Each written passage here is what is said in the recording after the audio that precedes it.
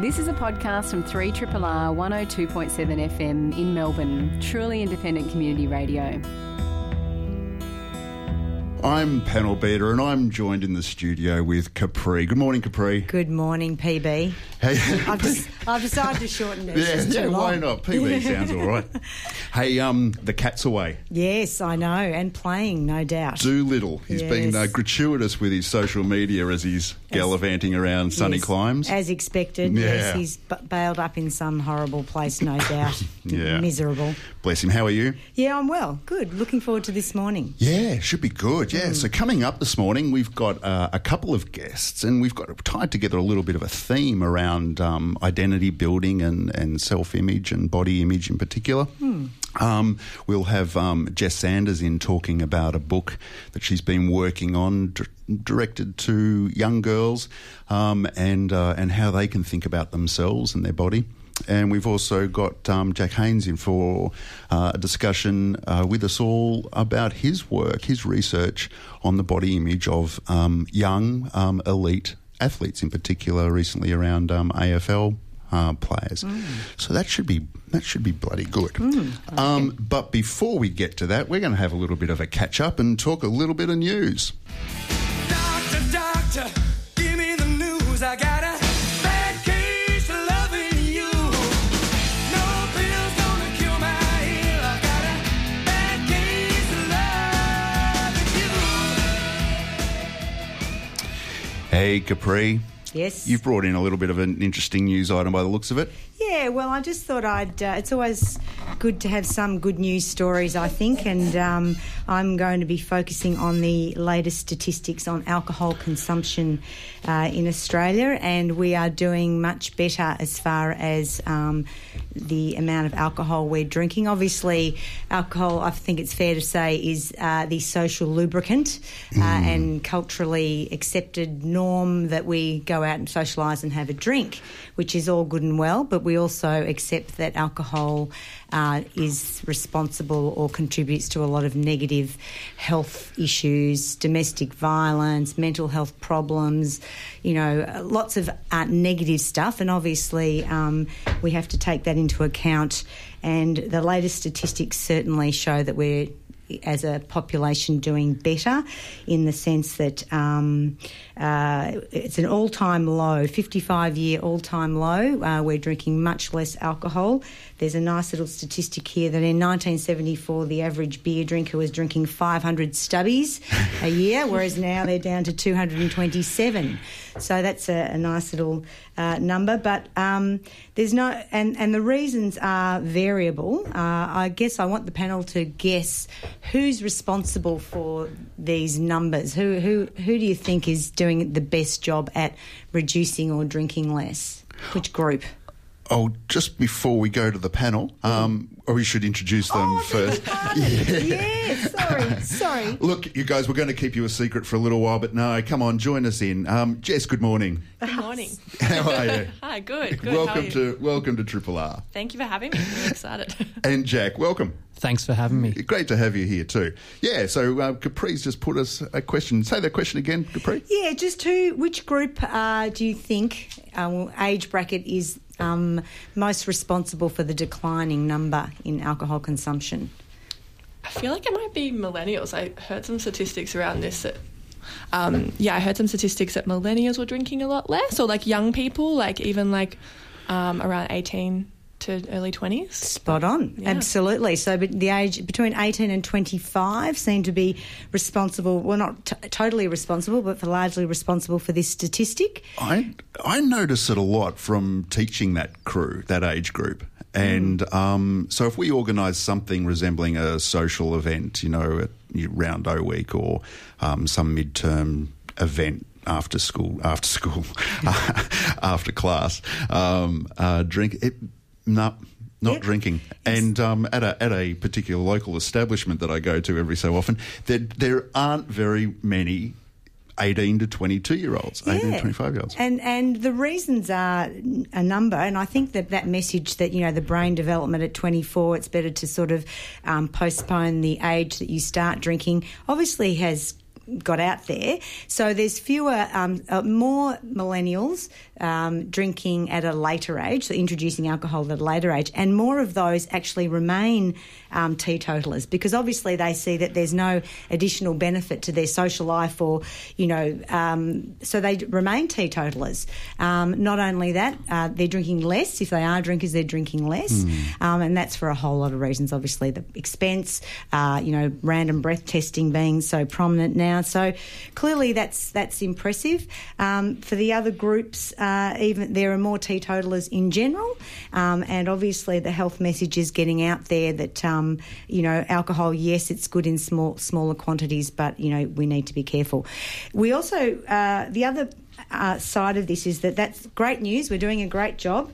The numbers are going down, but we don't want to be too complacent, because the alcohol industry are well aware of these numbers as well, and they're starting to pull out new tactics and tricks to try and get that trajectory going in the other direction again. So I read this article about this health halo that the alcohol industry are starting to get into, whereby they're starting to promote alcohol products as with this sort of healthy benefit, because they're pure, natural, 99.9% sugarless. Yeah. They've got botanicals, and so they're trying to suggest that some of these alcohol products are better for you, and therefore, not to worry about the risk. Whereas It's practically mineral water. Yeah, exactly.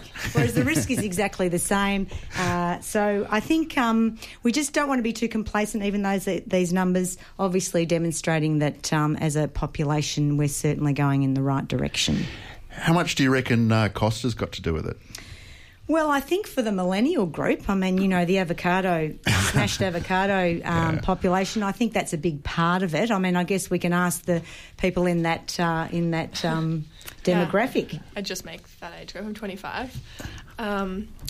Yeah, I think cost definitely has something to do with it. I also think pressure to do well in your career, pressure to succeed, to do well academically, I think really influences the amount people are drinking, because they're actually, I think, being less social as well. Yeah.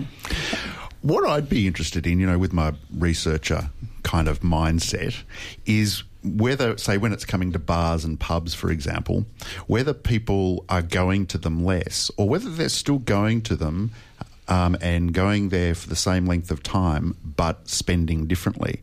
So especially in Melbourne with microbrews, they're obviously a little bit more expensive, but they're also not beers that you would associate with getting tanked on. At uni it was always the cheapest beer that you could get in a slab. Yeah. But now you're not buying a slab of, a microbrew around Melbourne, are you? But you might still be going to the pub and sipping on one or two for a longer period of time. And are they much more expensive, are they? Well, they tend to be. I guess I think you're probably a bit more of I reckon a microbrew or a small brewery on tap maybe is about $12 a pint, whereas, say, I think a lot of the pubs that are doing Carlton United Breweries are around about $9 Right. Yeah, there are pint. places that you can get sometimes $6-8 pints on a happy hour. Yeah, right. For your draft and stuff. But Yeah. the average I reckon boutique beer is $5.50 a pot, $6. Yeah, right. So cost is going to be something there. Well, if that's whatever the reasons are, I think we're certainly going in the right direction, as I said. The other issue is that, the alcohol industry is very poorly self-regulated, and that there's currently no requirements to have any good evidence-based health warnings on any alcohol products or packaging, and I think that's probably the next area. You think about the cigarette packaging, what a difference that's made. I think at the very least having the NH and MRC guidelines on what we consider to be not healthy drinking. I think we have to be careful about how we term that, but drinking that's considered to be less risky, at least having that on alcohol packaging, I think is a good start. Yeah.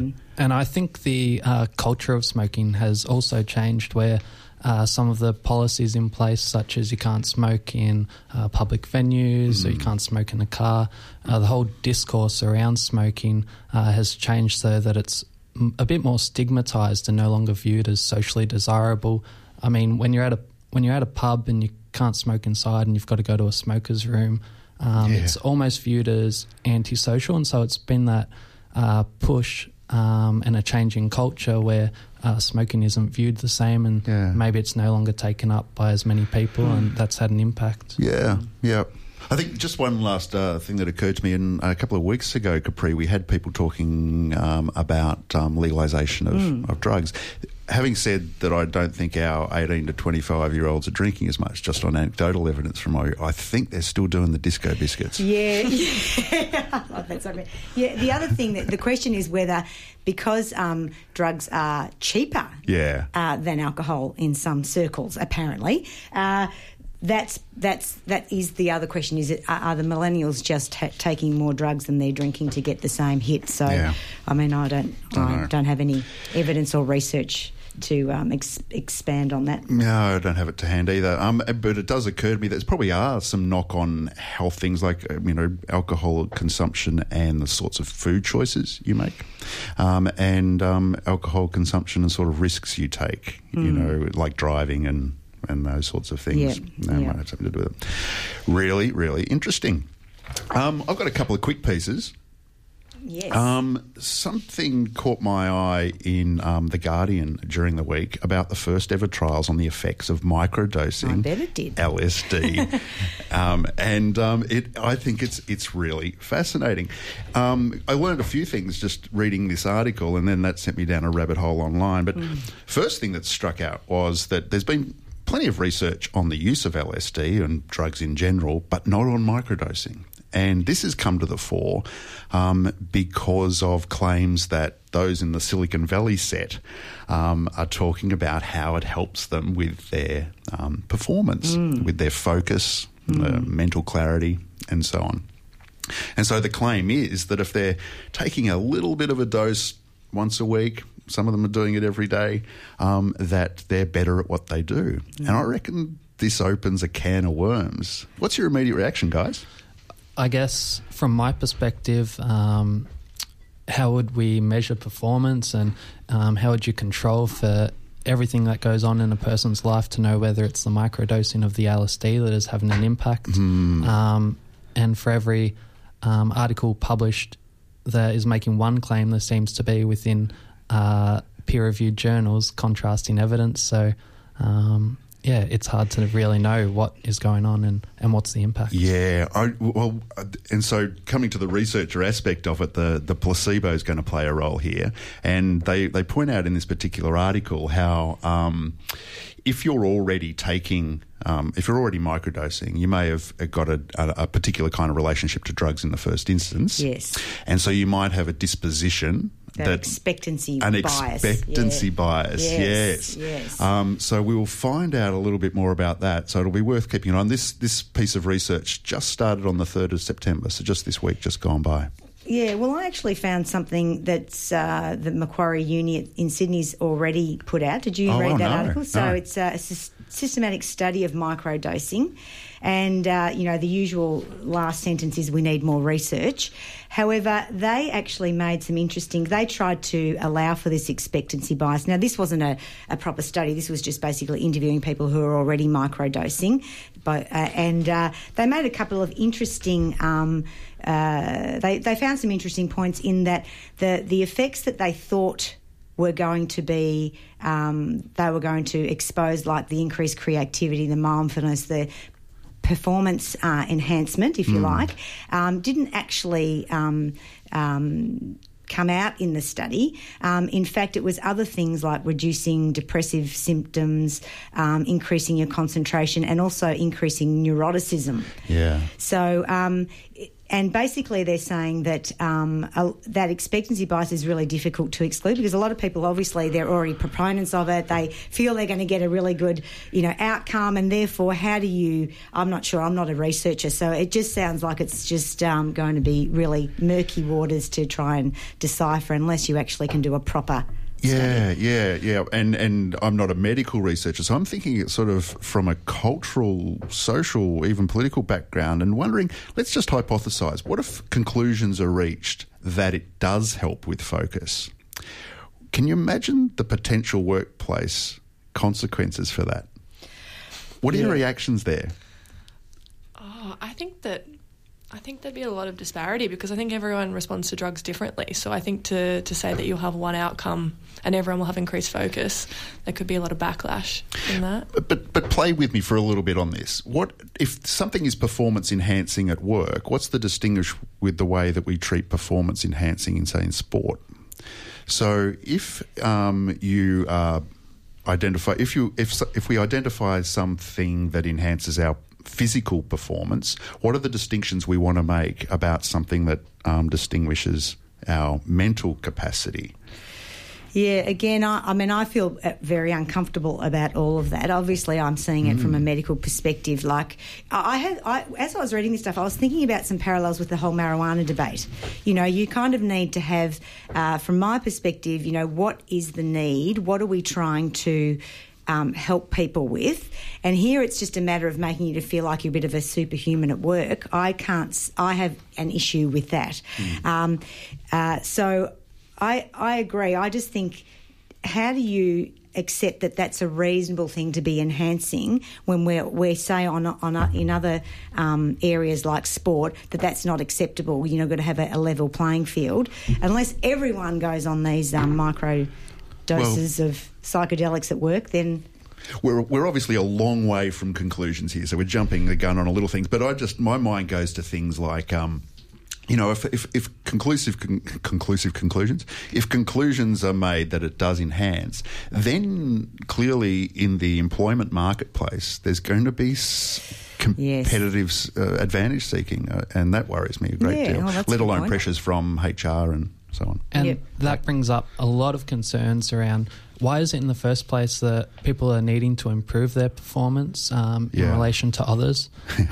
So if we unpack that a bit deeper, the culture of the workplace, the individualism involved, the need to compete against others and put yourself ahead, and that leads to only certain groups of people having access to this and just furthers that gap in performance between people trying to get into the industry or people who are just starting out or don't have access to that. Well, I think, you know, needing more studies, the fact that this one in Sydney did sort of highlight the fact that there may be some benefits to people who are not functioning on some level, like, you know, people who've got depression. So obviously we need some more studies because these products have been around for a long time, and maybe they do have some benefit, a bit like the marijuana story, but clearly we're a long way off using them on a big scale. Just to wrap up on that, and it also points to this medicalisation of everything. I mean, we know without any further study really being done that exercise and diet helps with focus and performance and, you know, and mood and everything. So why don't we just emphasise diet and exercise rather than having to microdose, you know, or, you know, micro trip every morning? Yes, agreed. Just quickly, one in a piece of good news, certainly from my perspective, one of my gripes around academia and institutional research and so on is closed access to the reports and the research articles, right? So unless you're enrolled in a university or doing research or with an organisation that needs the detail, you general public don't have access to the output. And this is interesting on a number of levels, not least of which that often this research is taxpayer funded. So if the research is taxpayer funded, why aren't people getting open access to it? And it's very much a closed shop academic research. And if you want to take a subscription to a journal, like a personal subscription, it's really, really, really expensive and prohibitive. So this little news item came out during the week. Radical plan to end paywalls. Top European research funders announce what they're calling Plan S to make all scientific works free to read. And Plan S it revolves around this collection of funding agencies who, as a condition of their funding of researchers, it will be that those researchers need to publish in open access journals. Given I'm not a researcher and have never published anything, what are the downsides to that, though? What does that erode the quality of research, or I don't know? I'm just being devil's advocate. No, and I think it's a fair question. I think so long as the peer review mechanism is protected, then it's, as far as I'm concerned, it's all upside. Okay. I think also another point is that it's a bit of a shame as well that we need open access journals in order for the public to access this knowledge in the first place. I think if there was less pressure on academics in the first place, if they weren't overworked, if they didn't have poor working conditions, then they had time to actually do things like this and engage with the public and have some knowledge translation into the public realm, then that would be even better. So it's good that there's open access to new knowledge, but it would be even better if they were in the public realm and informing the public. I think so too. And I mean, so it also can potentially direct people to the source of, these research conclusions, rather than reading a generic media article that may take it completely out of context and misdirect and so on and so forth. That's the optimist in me. You're listening to a podcast from Community Radio 3RRR in Melbourne, Australia. Welcome back to Radiotherapy on Triple R. You're with Panel Beater, with Capri, and our guests, Jess and Jack. Hey guys, welcome back. Jess and Jack, great to have you with us, and we're about to just embark on a really interesting discussion, I think. To get us there, Jess, would you kick us off? Just tell us a little bit about where your focus is and what brought you to start writing this book. Yeah, for sure. So I guess I've always been really interested in body image and the way that it prevents girls from doing things that they want to do, from speaking up for themselves. And I've been surrounded a lot of my life by I've been really exposed to the ways in which it limits girls and women. So I've had most of my best friends my whole life have suffered from eating disorders, and then also I've just seen the ways in which women's bodies just prevent them from getting out there and playing sports or being more assertive, standing up for themselves. And so I think I was actually reading an article way back when, like in September 2017, about the amount of labiaplasties surgeries that young girls were undergoing under the age of 18, and it was just like really rising. And I think that sort of some reason that particular article and that particular day I was like, I've had enough of this. This is just ridiculous. Where are they getting this messaging from? And so I sort of went on a rampage of like, what am I going to do about this? And I went looking to find what was out there for them. Yeah, so it was a trigger for you just to get amongst it. Yeah, a bit of a trigger. I was like, oh my God, this is ridiculous. So I went looking around. I guess my first thought, I went to a book, just because of the age group that I was thinking of. It was the most accessible format for the girls. So I was looking in a bookstore, and I was looking for a book that showed diverse bodies or just unpacked what it was to have different body shapes, but then not to see them in the media. So I thought representation was really important to me. I wanted to see the different bodies, and I couldn't really find anything.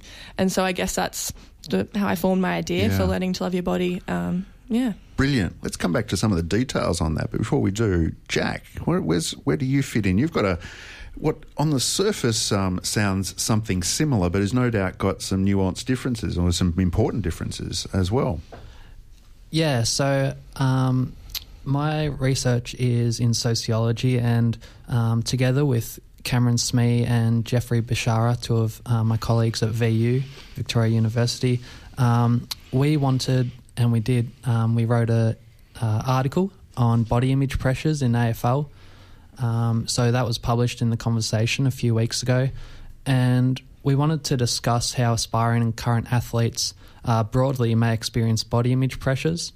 And with doing this, we wanted to situate this issue within a broader social and cultural context of sport, and really discuss how it links with broader society as a whole, because of some findings we came that demonstrated the significance and the prevalence of this issue within Australian youth. So there's definitely some similarities and parallels with Jess's book. Yeah, clearly.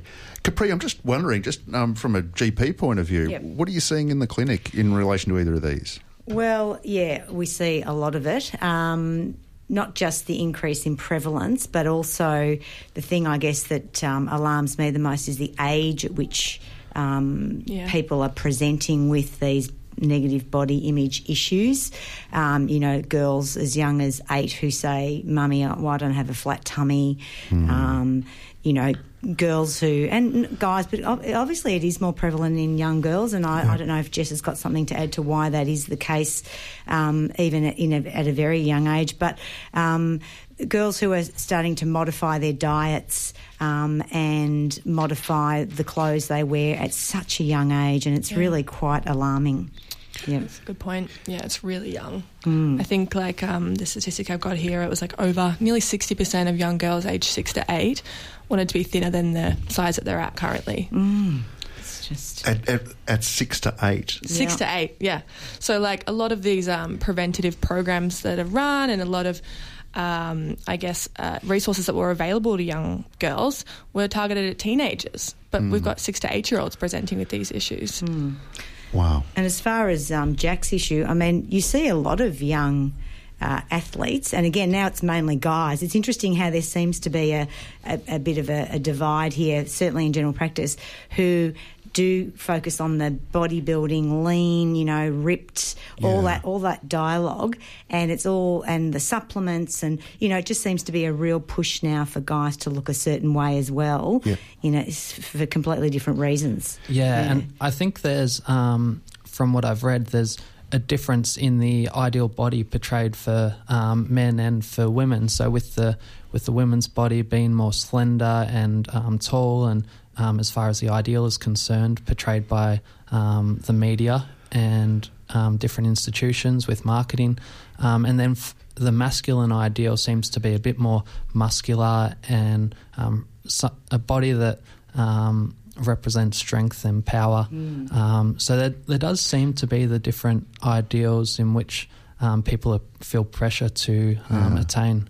One of the things I find interesting about your work, Jack, is that you're making this distinction between what goes hand in hand with athleticism is that you need to be fit, and your performance is, there's a very clear metric for your performance. You're injury free and you're winning, whatever that might mean according to your sport. But you actually seem to be making the point that those, while still certainly present for young elite athletes, there's a look that needs to go with it, as well as not just the fitness and performance. Yeah, that's right. So I think within each sport there is a specific ideal body within the particular sport culture, and when we look at AFL, the players have to be lean but also muscular, but for someone who's a sumo wrestler, that's not the same ideal body, and even for someone who's say a jockey or there's all these different sports, and each sport has their sport-specific ideal body that they need to attain. Just sorry to interrupt you there, Jack, but just listening to you just then, it occurred to me those, on a relatively superficial level, those conversations you often have in front of the telly when you're watching the Olympics with a bunch of people. And the television, the broadcast of the Olympics is usually jumping between events, and somebody will be on the couch, because you're always on the couch and you're always eating or whatever. I think swimmers have the best bodies. And then somebody will say, no, I think it's the divers. Or they'll say, no, I think it's the marathon runners or something like that. People are disposed to some identification of a particular body look and shape, aren't they? Yeah, and I guess it's a lot to do with the perspective that they come from and their previous experiences, and images that they've formed relationships with. I think, however, a good point is that each sport, even though there's different ideal bodies, each sport treats the body as an object that must be continuously worked on and evaluated in relation to external norms. And we look at sport, and there's so many external standards and that are set, and very high external standards, and there's all these ways of monitoring the body. So especially with technology and advances in technology, you've got the scales, you've got GPS, you've got gym apps for everything. Yeah, metrics that are coming back, and it's all, I guess, especially for athletes, and that may be a part of why they're more susceptible to body image pressures, because there's just this high frequency at which they're being told something about their body. Well, I guess that was something I wanted to bring up with you, Jack. I'm going to be the devil's advocate a little bit again. I mean, your conversation article is titled, it's got the word fat in it. So is this really a question of fatness or fitness? I mean, AFL players, it's a big business. It's all about winning. You want the best people on the paddock playing and being maximum, that ideal that we want the fittest, the fastest, the strongest, and all those parameters that you just described, how they measure fitness. It's not about the look, is it? I think it's about the fitness that they're aiming for, rightly or wrongly, rather than the way the player looks. Because if it was a beauty contest, you think about some of those hairdos and some of those beards they've got, clearly it's not about the look of the player. Yeah, right. Yeah, and that's a really good point. I think sports nowadays, because of this emphasis on performance, are focused on maximising the biological productivity and efficiency. However, I do think that some of these practices will lead to people seeing themselves in certain ways. So you look at within the article we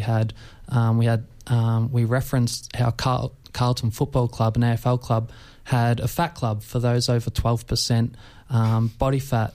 And what we can see here is that, all right, the athletes, professional athletes themselves have to perform well. It's part of their job. However, even though we've had exceptions, so when Dane Swan was criticised for his body, he won the Brownlow that year.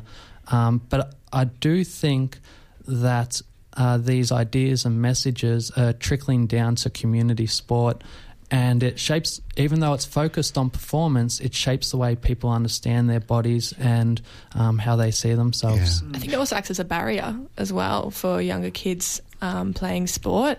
I've got a statistic here. It is about girls, but by age 14, over half of girls are dropping out of sports. Or actually, no, sorry, at twice the rate of boys they're dropping out of sports. So like post-puberty. So we're talking about, exercise and healthy eating and engaging in these activities. But when they're, seeing this as a barrier, that's a big problem. And just to jump in there, I think that is part of the problem with elite sport or high-performance sport, is that there's this focus on performance, and teams or organisations that have elite athletes tend to think of health as making sure the athlete is available for games or competition, and that they're going to be productive, and that they've got a body that will be efficient based on all this scientific discourse, when, according to the World Health Organization, health also includes ecological dimensions where, we can look at health from a perspective of how people relate to the world, how people relate to the community, how they understand themselves, the beliefs and perceptions they have about themselves. So this narrow view of health within high-performance sport, which purely serves to emphasise performance, is not really thinking about health in holistic terms. And I think that's what we were trying to point out as well within the article. Jess, so we've been hearing about how that context of professional sport and, emerging elite sportsmen, young elite sportsmen, the pressures are coming from the club, I guess, essentially, and teammates and so on and so forth. Where are the pressures for young girls? Where aren't they? Nicely said. I think that there is an enormous amount of pressure placed on young girls, but the way their bodies look is a big one, but I think we could go on forever, but also I'll focus on their bodies. Yeah. I think that we've always had a lot of pressure from advertising, from mainstream media. We now have social media, which is also another form of advertising. Influencers are now, they're embodying like sort of a casual approach when really it's still refined and edited in the same way. So it's actually more insidious. Yeah. And so that is following young girls home. They've always got access to that. I think the average teenager these days is on social media for at least 3 hours a day. So that's shaping the way they see bodies, their own bodies and other people's bodies. Teddy Roosevelt had a quote that I'm reminded of, and it was, comparison is the thief of joy. Yeah. Referring to this idea of if you're constantly comparing how you are and where you sit, I think he had in mind, economic affluence.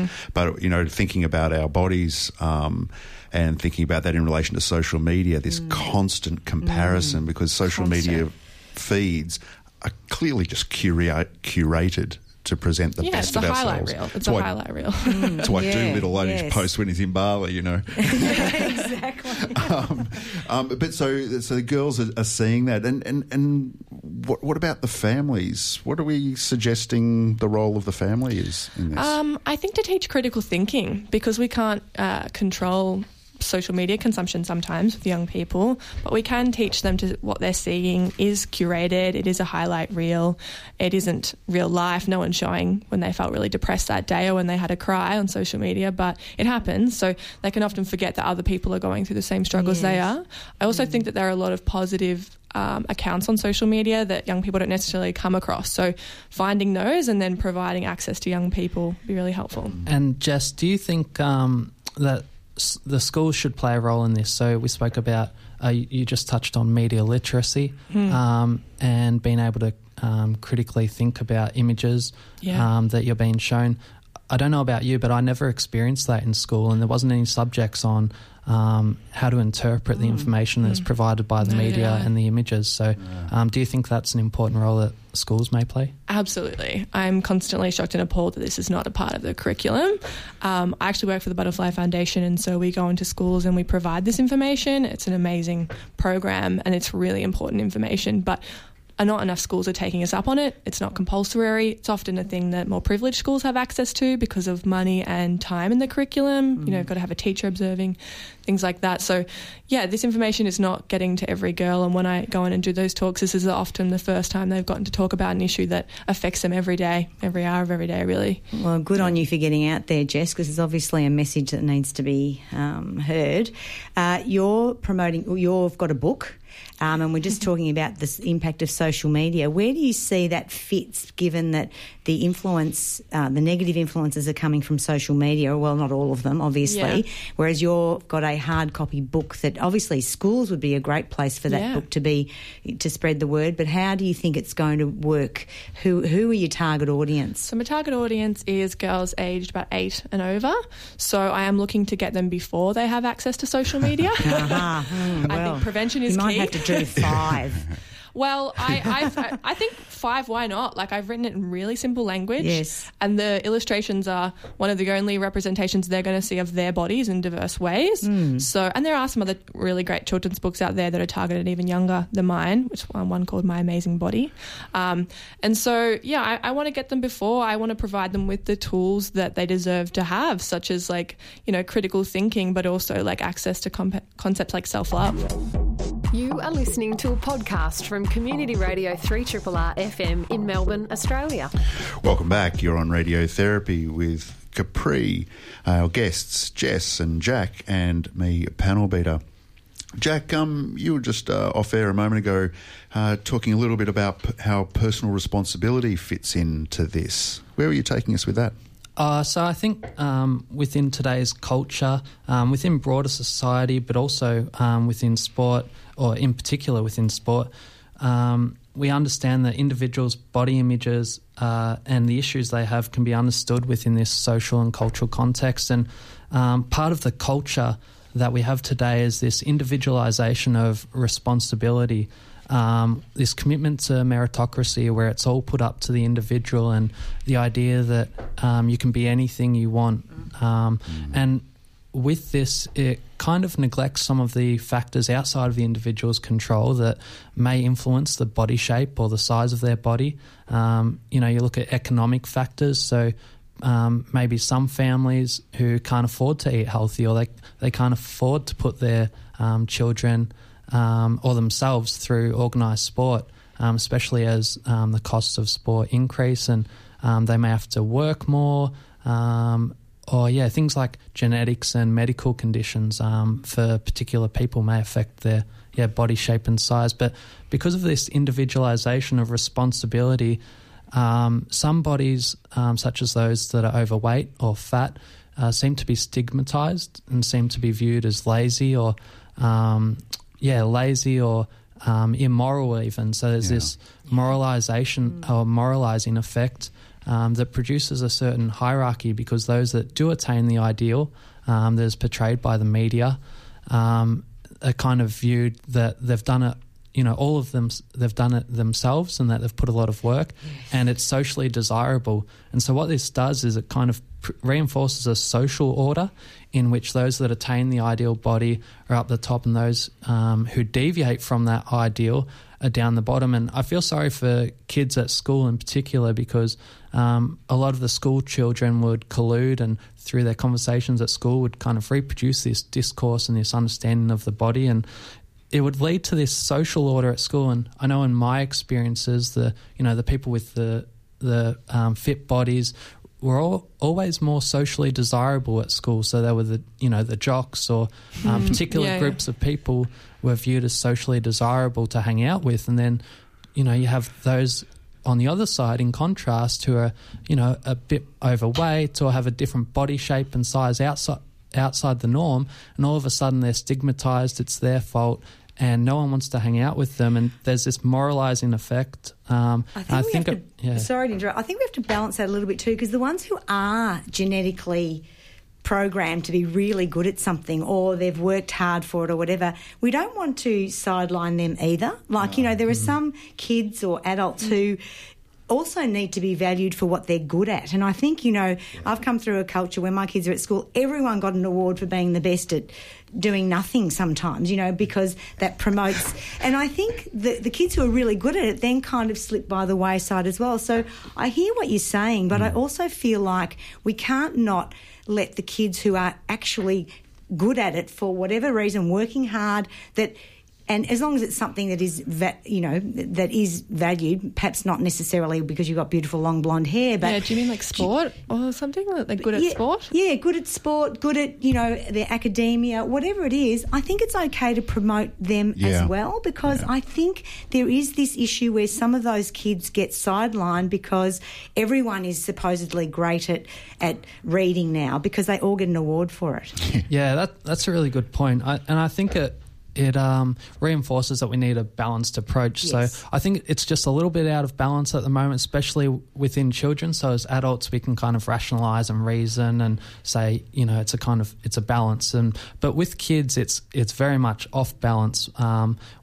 They just don't have the same understanding. So I think anything that raises the awareness within these children that there may be factors outside of their peers' control will be really good, because this individualisation and this moralising effect, when people internalise this, it's when exercise and dietary habits are classified as good or bad, healthy and unhealthy, right. And that's when people internalise it and experience these feelings of shame or guilt and exclusion. That's a really good point, Jack. I had a friend come in and tell me the day after I told him about my book that his 4-year-old daughter had been called fat by another 4-year-old, and she'd use that as an insult.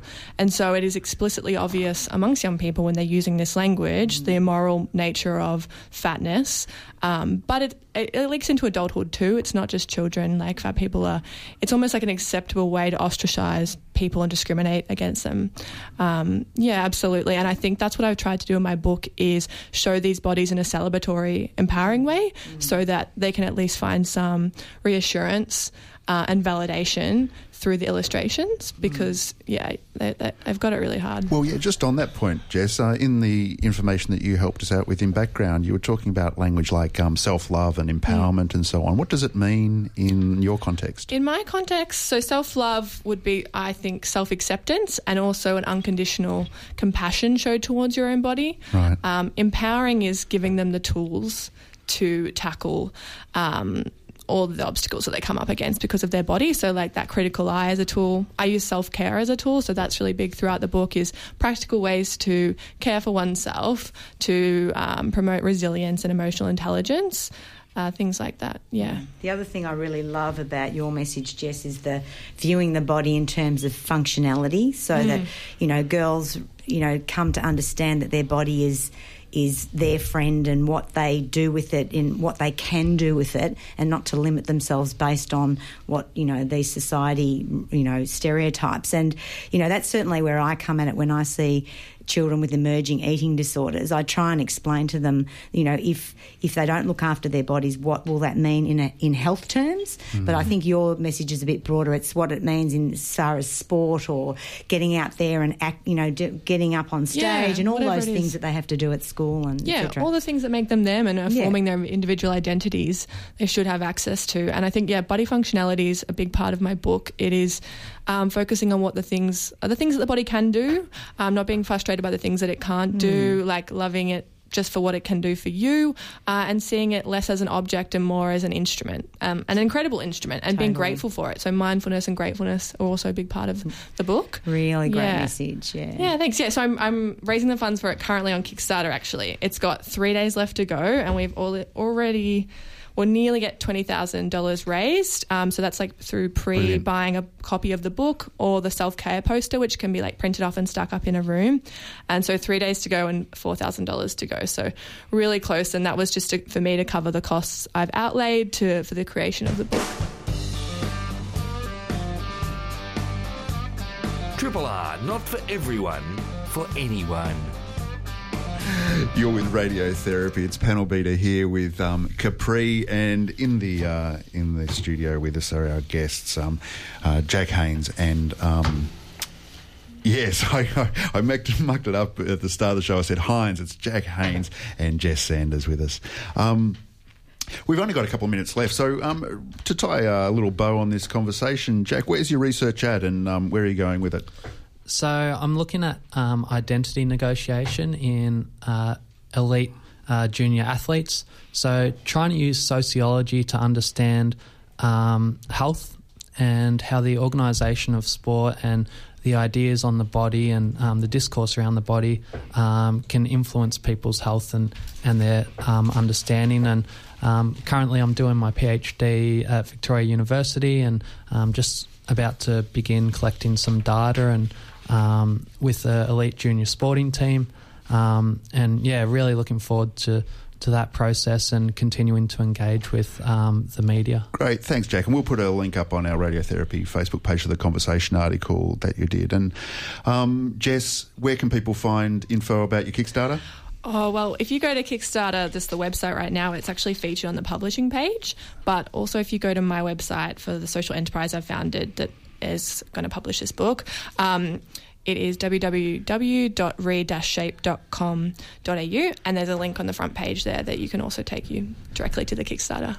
This has been a podcast from 3RRR 102.7 FM in Melbourne. Truly independent community radio. Want to hear more? Check out our website at rrr.org.au.